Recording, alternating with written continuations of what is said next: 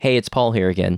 Just a quick reminder that today's episode is one of our very first episodes that we recorded and released, and it's before we started using immersive storytelling techniques like sound design and music and narration.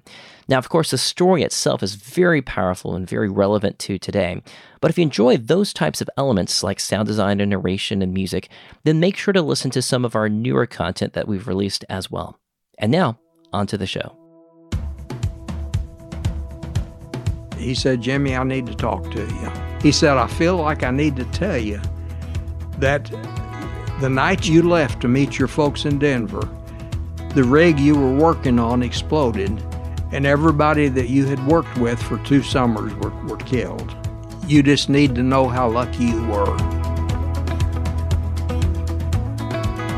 I'm Paul Hastings, and you're listening to Compelled, real people telling true stories about God's compelling love working in their lives. You're listening to episode 13 of our podcast, meaning that after today, we only have 2 more episodes left in our season. So whether you've been listening since day 1 or you're just joining us for the first time, we're glad you're here. To the public, Jim Warren was an ordinary school counselor living in Wichita, Kansas, helping teenagers navigate their way through high school.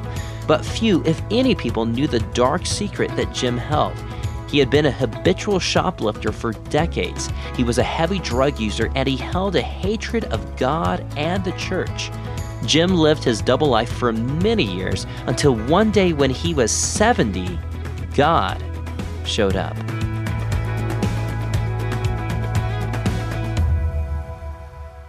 Well, today I am blessed to be here with my guest, Jim Warren of Derby, Kansas.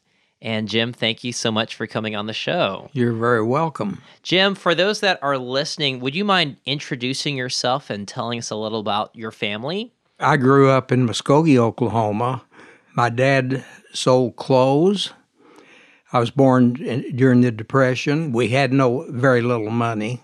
Yeah. People didn't buy clothes much during the Depression.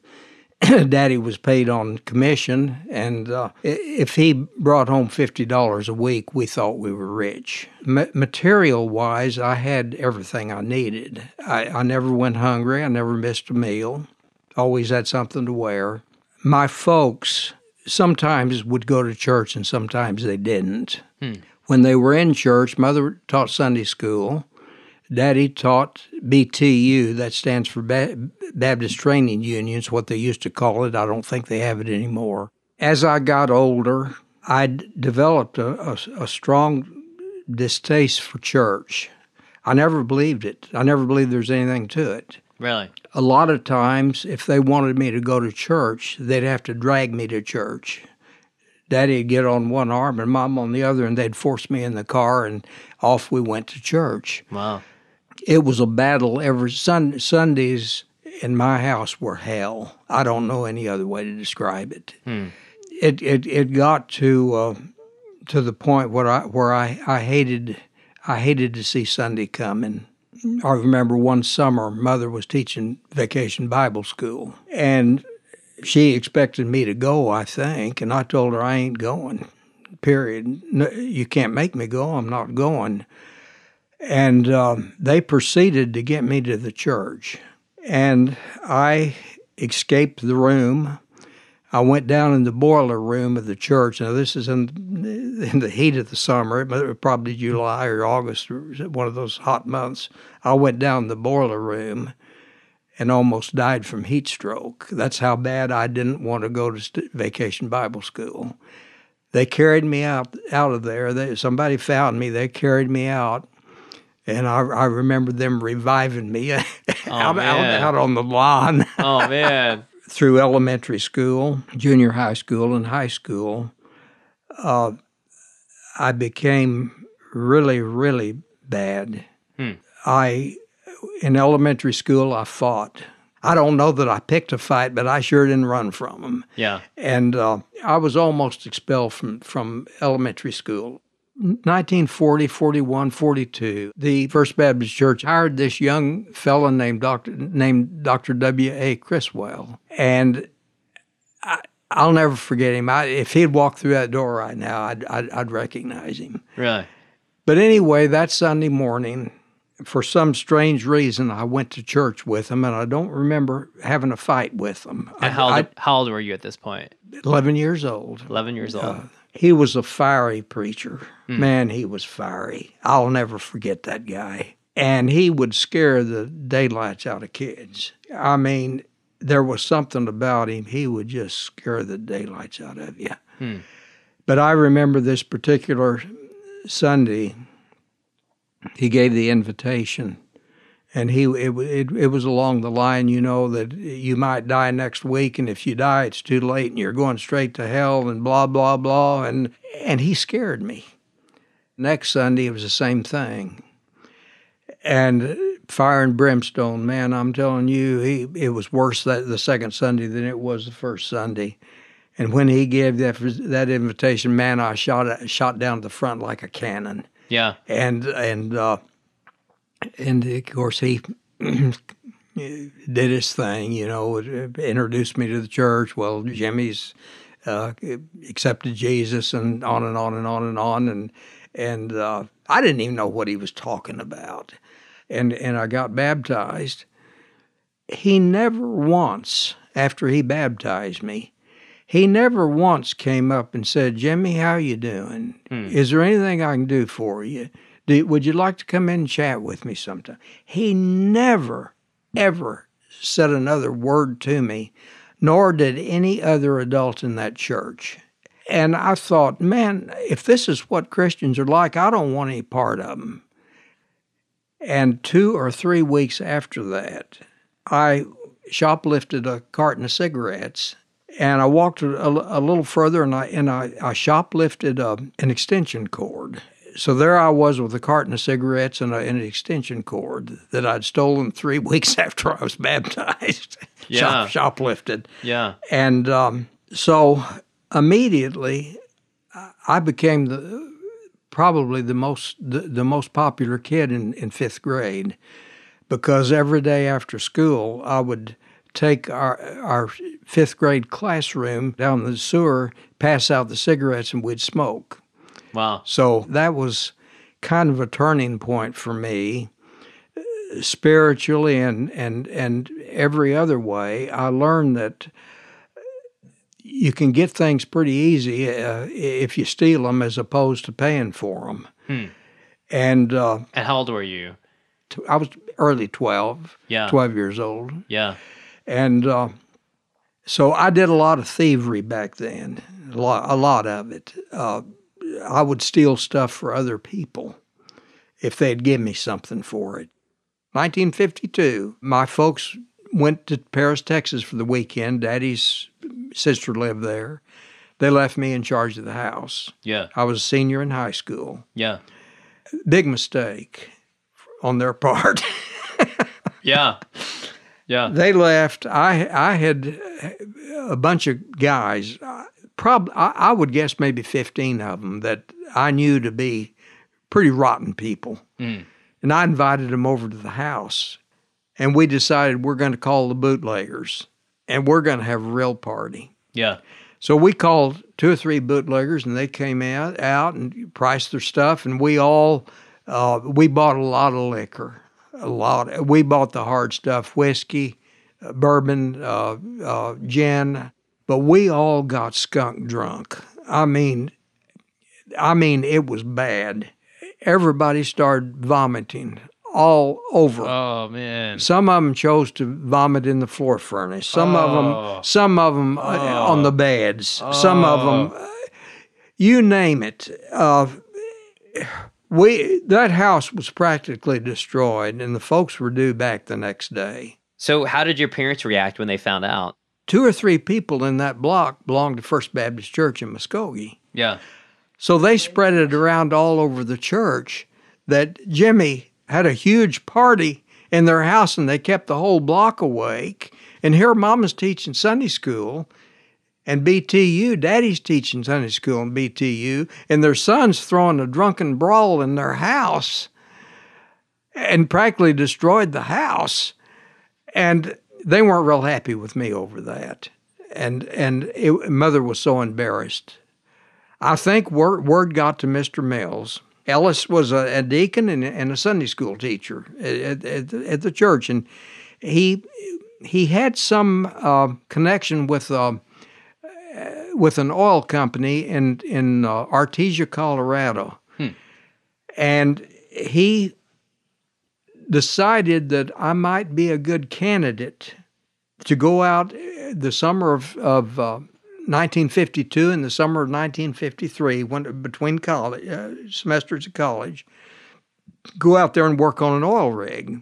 Well, I went out there, but what Mr. Mills didn't know was that they hired most of their roughnecks. I went out, I was going to be they hired most of their roughnecks out of the Colorado State Penitentiary in Boulder, Colorado. Oh, no. And you think I didn't get an education. I learned the tricks of the trade as far as crime's concerned. I learned how to plan a bank robbery. I had it drawn out schematically. I mean, things like that.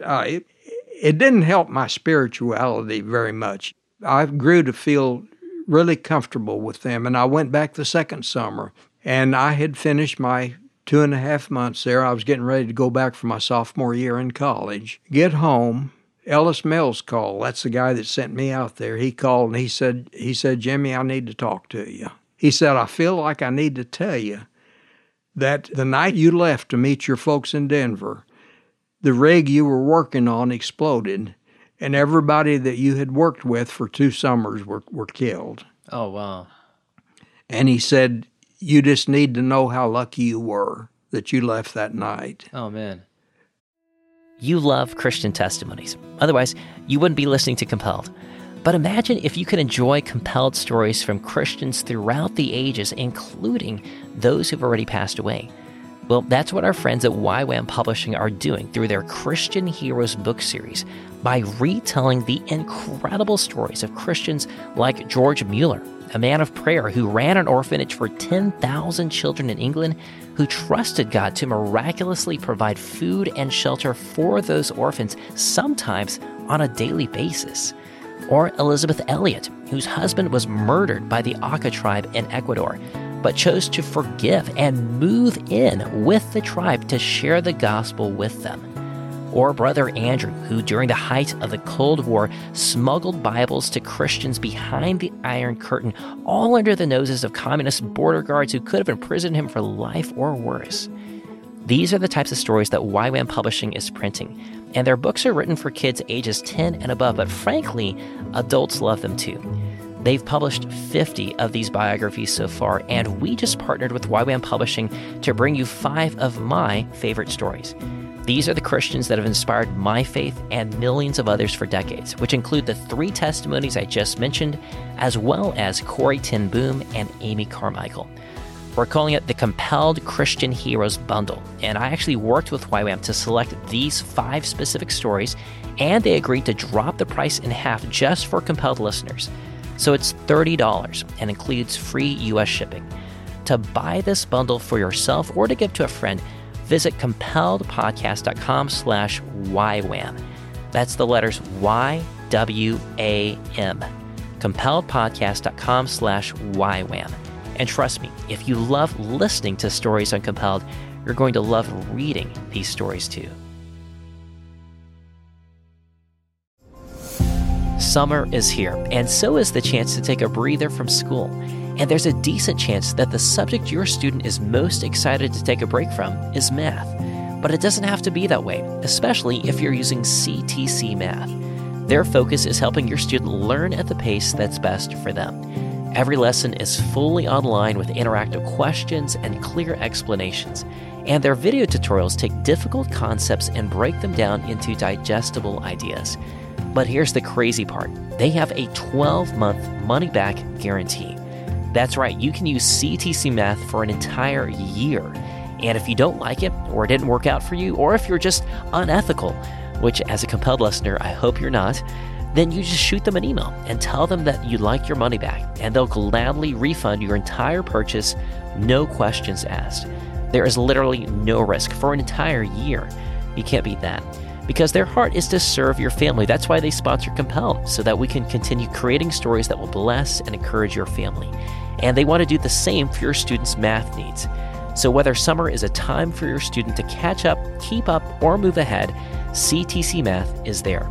Learn more at ctcmath.com. Again, that's ctcmath.com. When I went to college, I pledged Lambda Chi Alpha fraternity because I wanted the meanest, ugliest group on campus. And I found it. It was bad. I mean, there was always a drunken party going on. Yeah. Always. And I got into a lot of drinking, a lot of partying, hard liquor, whiskey, gin, stuff like that, you know. Yeah. Got into a lot of smoking and decided I wanted to major in psychology. And I got my bachelor's degree in psychology, went to graduate school to work on my master's degree in psychology. The college years were filled with what I call preacher bashing, along with religion and everything to do with religion. You know, we didn't want anything to do with it. Yeah. I partied for 4 years. It was almost nonstop, late at night, sometimes all-nighters. And when I was working on my master's degree, that's where I met my first wife. And we had a horrible, horrible relationship. I mean, it was beyond belief. It got physical. She stabbed me with a pen and stabbed me with a fork once, and I had to go to the hospital for that. Didn't have a car, so I had to walk to the hospital. I put up with her for 10 years. I put up with her, she put up with me. It was probably, I'm sure it was a combination of both. Yeah. And finally, in 1967, she tried to kill me with milk. You remember milk bottles, or is that before your time? I know that they used to be glass milk bottles. Glass milk bottles. The night of my divorce, I didn't know what to do with myself. And I got in the car and I started driving. I drove out on Oliver to WSU, and that was the hippie era. The hippie started around 1960. And this was the era of the hippies. And I was lonesome. Even a bad marriage sometimes is better than nothing. And I didn't have anything. I mean, I just finished my divorce, and I parked the car, and I saw a bunch of these hippies going up to this house, big old 2-story house. And I went up and I knocked on the door, and I can't even imagine that I did this. And I said, "You all are having a party, aren't you?" And the guy, big old long hair down to his waist and beard, big guy. Yeah. Looked like he might have weighed 300 pounds, and he could have whacked me and knocked me from here to kingdom come. Yeah. But I said, "You all are having a party. Would you mind if I joined you?" I said, "I just got a divorce and I don't know what to do with myself." He puts his arms around me. He says, "Well, come on in. Glad to have you." And it was full of hippies. Yeah. And it was full of marijuana smoke. Yeah. And I never had smoked marijuana before. I'd done a lot of drinking, but I had never smoked marijuana. He says, "You're a drinker, aren't you?" And I was a drinker. I said, "Yeah, I've drank a few." He pours out this great big glass of whiskey. I don't know. I don't remember what it was. I couldn't find my way home when that party was over. Yeah. That was what I did the night of my divorce. Yeah. I proceeded from that point to, I got into drugs. And I had a source for getting Acapulco Gold. It's the strongest marijuana that there is. It's so strong you have to smoke it with a water pipe to cool it off before you inhale it. You take a drag off of a marijuana cigarette and you don't have that thing hooked up to a water pipe, you're down on the floor screaming, trying to get a breath. I mean, it's that strong. I think my life was about as rotten as it could be for somebody that was not in prison. And you were still working at the school? Oh, yeah. At the same time? Oh, yeah. And not only that, but about this time, the superintendent calls me in, and he says, we're starting a drug program called Dope Stop. And the faculty's gotten together, and we've decided we want you to sponsor that. They wanted you to sponsor They wanted me to the drug sponsor. program. They didn't know I was smoking marijuana and getting drunk every night and smoking marijuana. They didn't know that I came to work stoned half the time. Wow. I'm a good faker. They said, we want you to be in charge of the Dope Stop program, and we're going to send you to the Twin Cities for a week's study and workshop in Dope Stop. We want you to take charge of it for the Derby Public Schools, and that included the elementary, junior high, and high school. Oh, man. I had the whole works, and there I was at night smoking that stuff like crazy and drinking my head off. And so I was they put me officially in charge of Dope Stop. Oh my goodness! Wow. Dope Stop, and there wasn't a bigger doper around than I was. Yeah. So I was afraid to tell them no, and I decided what I'm going to do. I'm going to arrange the El Dorado Penitentiary, and I'm going to see if I can arrange for every week for some of the people that were doing life to come and talk to our elementary, junior high, and high school kids. So I need at least 3 of them every week. The nastier they are, the better I'm going to like it. I want to show the kids the horror of drug use. Whether it helped or not, I don't know. The kids loved it. Yeah. They loved me. The kids loved me. Yeah. They thought it was that I was perfect. And then I'd go at night, and Wednesday nights I always went out to Cotillion Ballroom and got skunk drunk every time I went out there. I had a lot of sleazy friends that went out there, and a lot of people go to church on Wednesdays. I was at the Cotillion getting drunk or stoned on marijuana or hashish.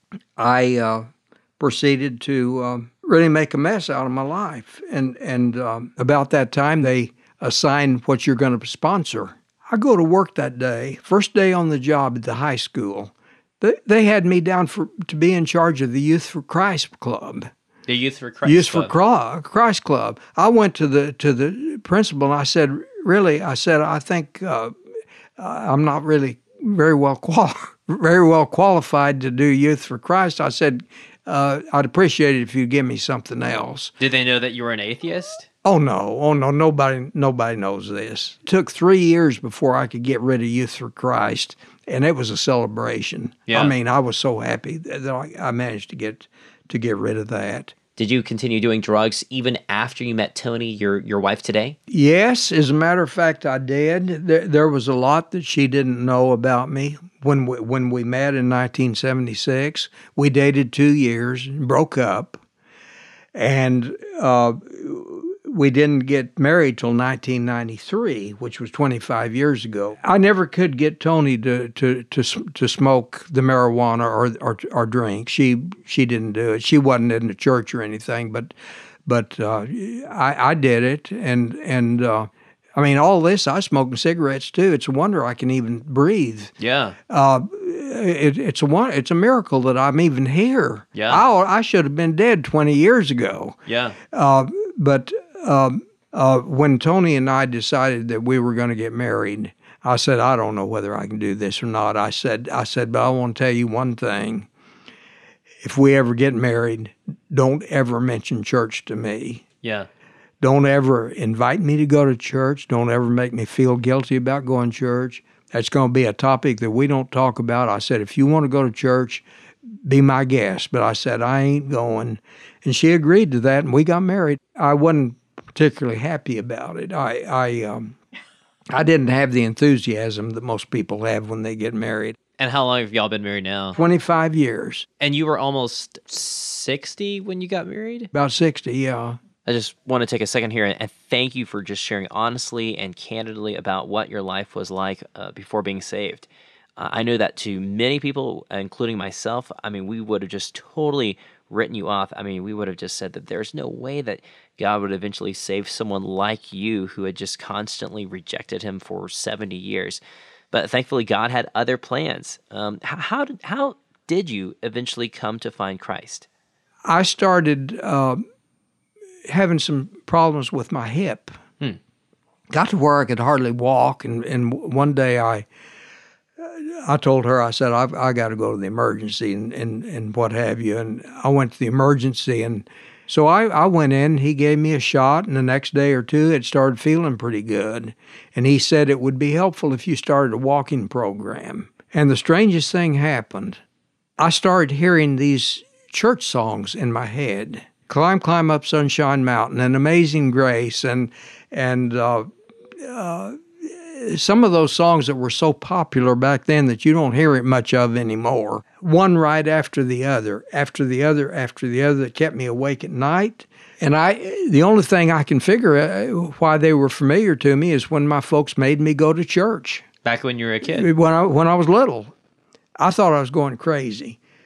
I called my brother-in-law. I said, I know I told you a long time ago I didn't want to talk religion with you or anything, but I said, I've changed my mind. I said, these songs keep popping in my head, and I said, I can't get rid of them, and I feel like I'm going crazy.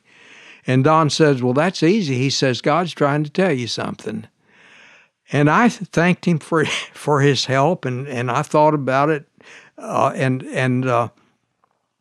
then we went to Las Vegas in 2002. And you were almost 70 at this point, like you were 69 or something? Yeah, something like that. And I decided people hit it rich in Las Vegas all the time, and I'm going to be one of them. It was kind of, the first day or two, we played the slot machine. She played the penny machine quite a bit, and I was playing the nickels and dimes and quarters, and for 2 or 3 days, and then I think the day before we left was on a Sunday, and I had the strangest feeling coming over me.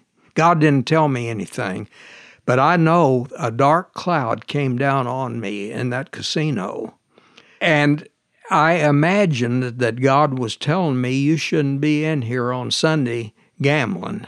And then it persisted. I didn't put any more money in the slot machine, and I started getting sadder and sadder and sadder. And I went back in the bathroom and I started bawling like a baby. And anyway, I didn't tell Toni anything. I never mentioned this to her.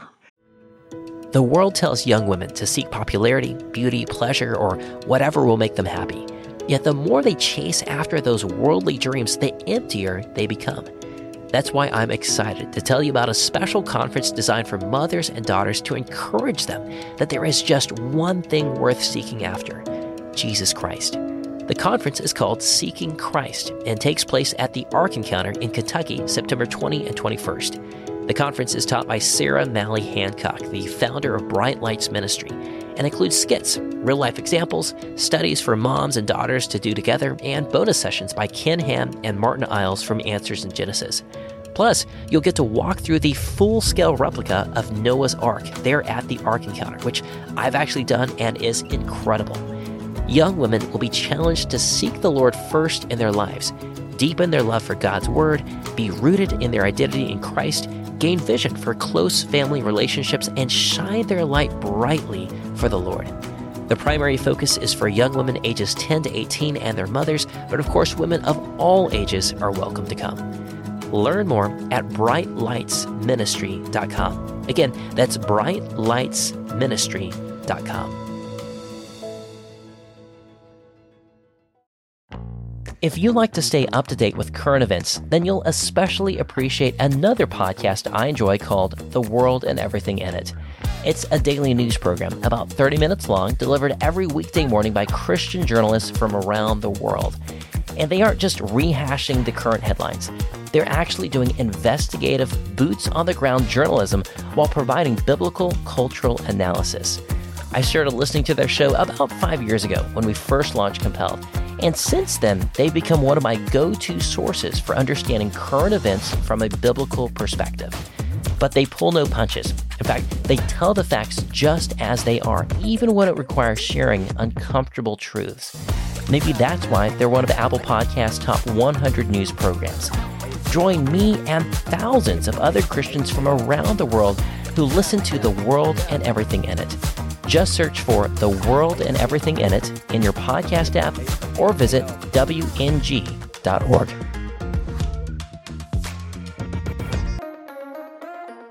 We came home, and it was November the 3rd, 2002. Prior to that, I'd put on some sleazy programs on the TV, or on Sunday, or, I liked all-star wrestling. I'd play that kind of stuff. But on this particular Sunday morning, and Tony was in the other room, I was playing with the remotes, and I came across this TV evangelist. And he was a big old guy, or he looked big to me. Yeah. And he looked mean. And he was a no-nonsense kind of guy. He looked at me in that screen, and I felt like he was talking straight to me. And he said, if you want to fix your sorry, pathetic, miserable life, he said, there's only one way to do it, and that's to come to Jesus. But it was kind of the way he said it and the way he looked at me that I'll never forget. And it scared me to death. And he said, what you need to do, you need to pray to God right now and ask him to forgive you of your sins and to please fix your life and tell him that you want to accept Christ as your Savior and that you will be there honoring him for the rest of your life. And he said, I want you to do that. And he says, I want you to do it right now. And here I am on Sunday morning. Tony's in another room, no telling what she's doing. She didn't have any idea I was going through this. I had the TV down pretty low. I didn't want her to hear me. Yeah. And I did what he said. And I did. I asked God to forgive me that I had a horrible life. I've hurt a lot of people, done a lot of really bad stuff, and I asked him to forgive me, and that I wanted Jesus to come in my life, and I did that. And then shortly after that, I heard her coming in, and I switched channels real fast. Yeah. Yeah. I didn't say anything to her. Yeah. And every Sunday, when we'd get up, I would turn into that station, but I'd keep it pretty low. But one Sunday she came in, and I didn't hear her coming in, and she saw me watching this TV evangelist. Yeah. And we watched that thing together. We decided very shortly along that line that we would start visiting churches.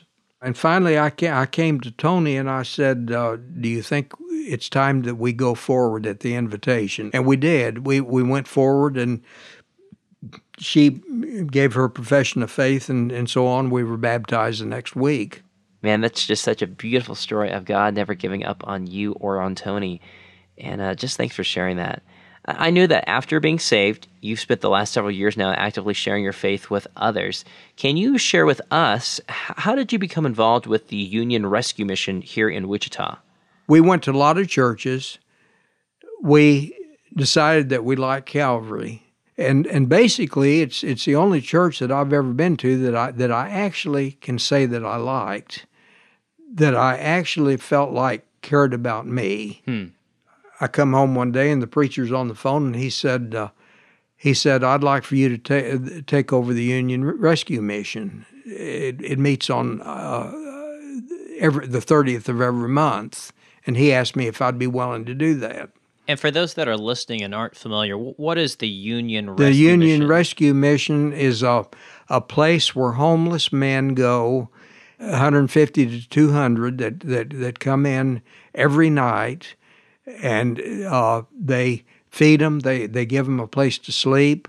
They have classes that they can go to learn skills, computers and what have you. And they have Bible classes regularly. They have a chapel service every night. So what was going through your mind when the pastor asked you? It scared me to death. Yeah.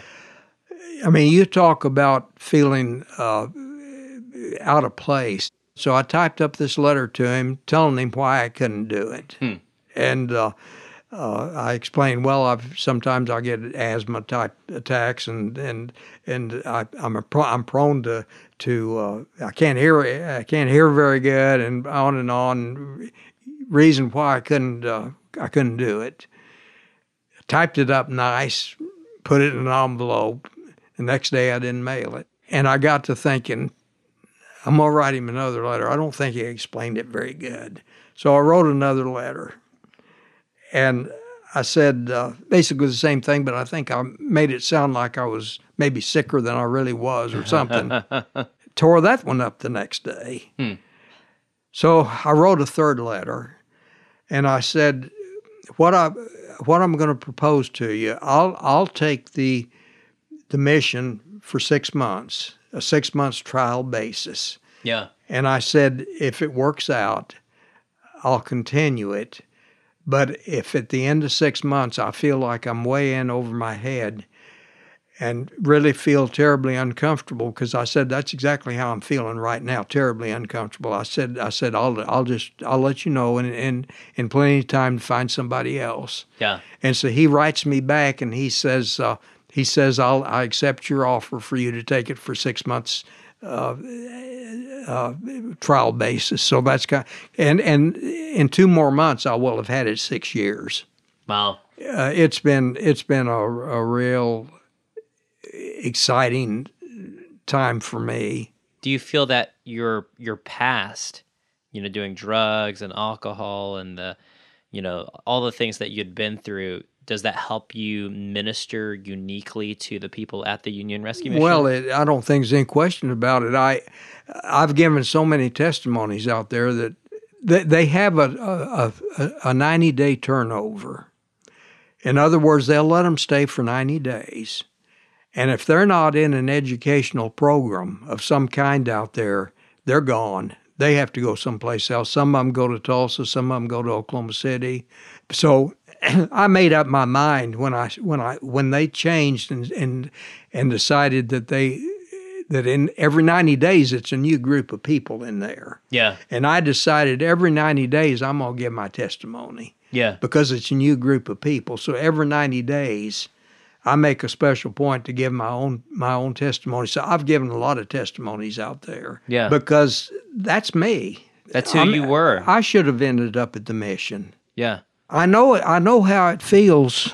Like Mama said, you're going to end up swinging by an end of a rope in the penitentiary by the time you're 18 years old. I get to thinking, man, I was heading down that road.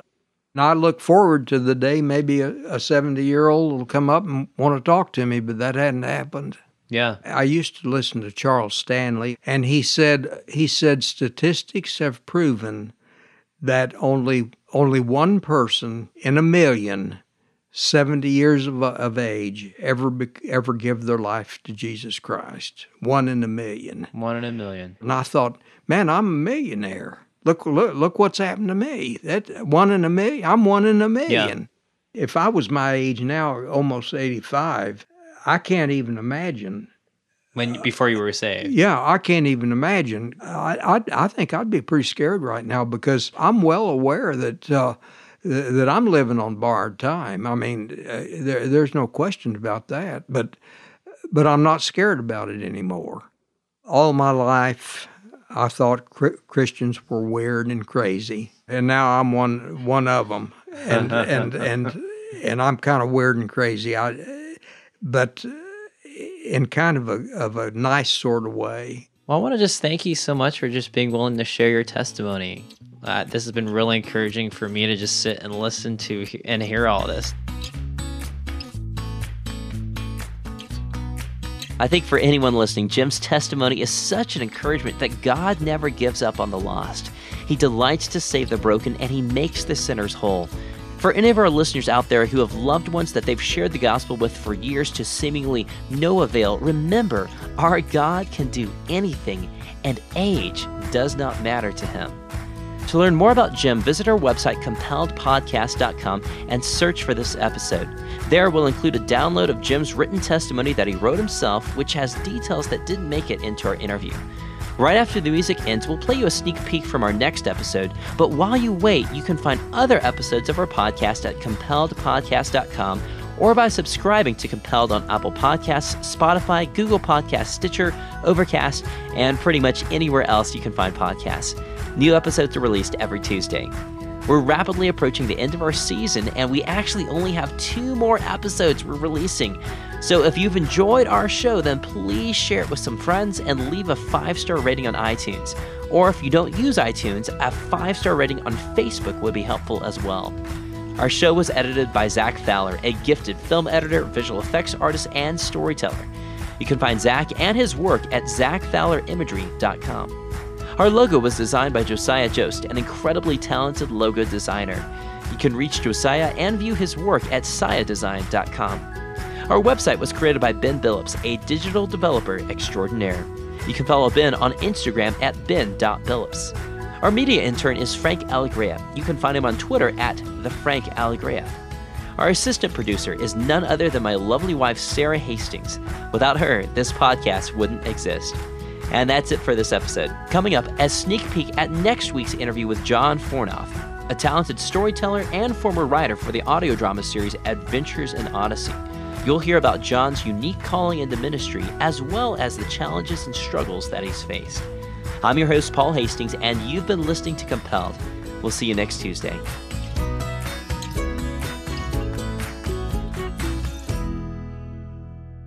Bottom line is they said I had prostate cancer. With everybody praying and sending in money and sending in cards, and they'd call me up and they'd text me and they'd email me and they'd Facebook me, and just like, I saw the beauty of the body of Christ.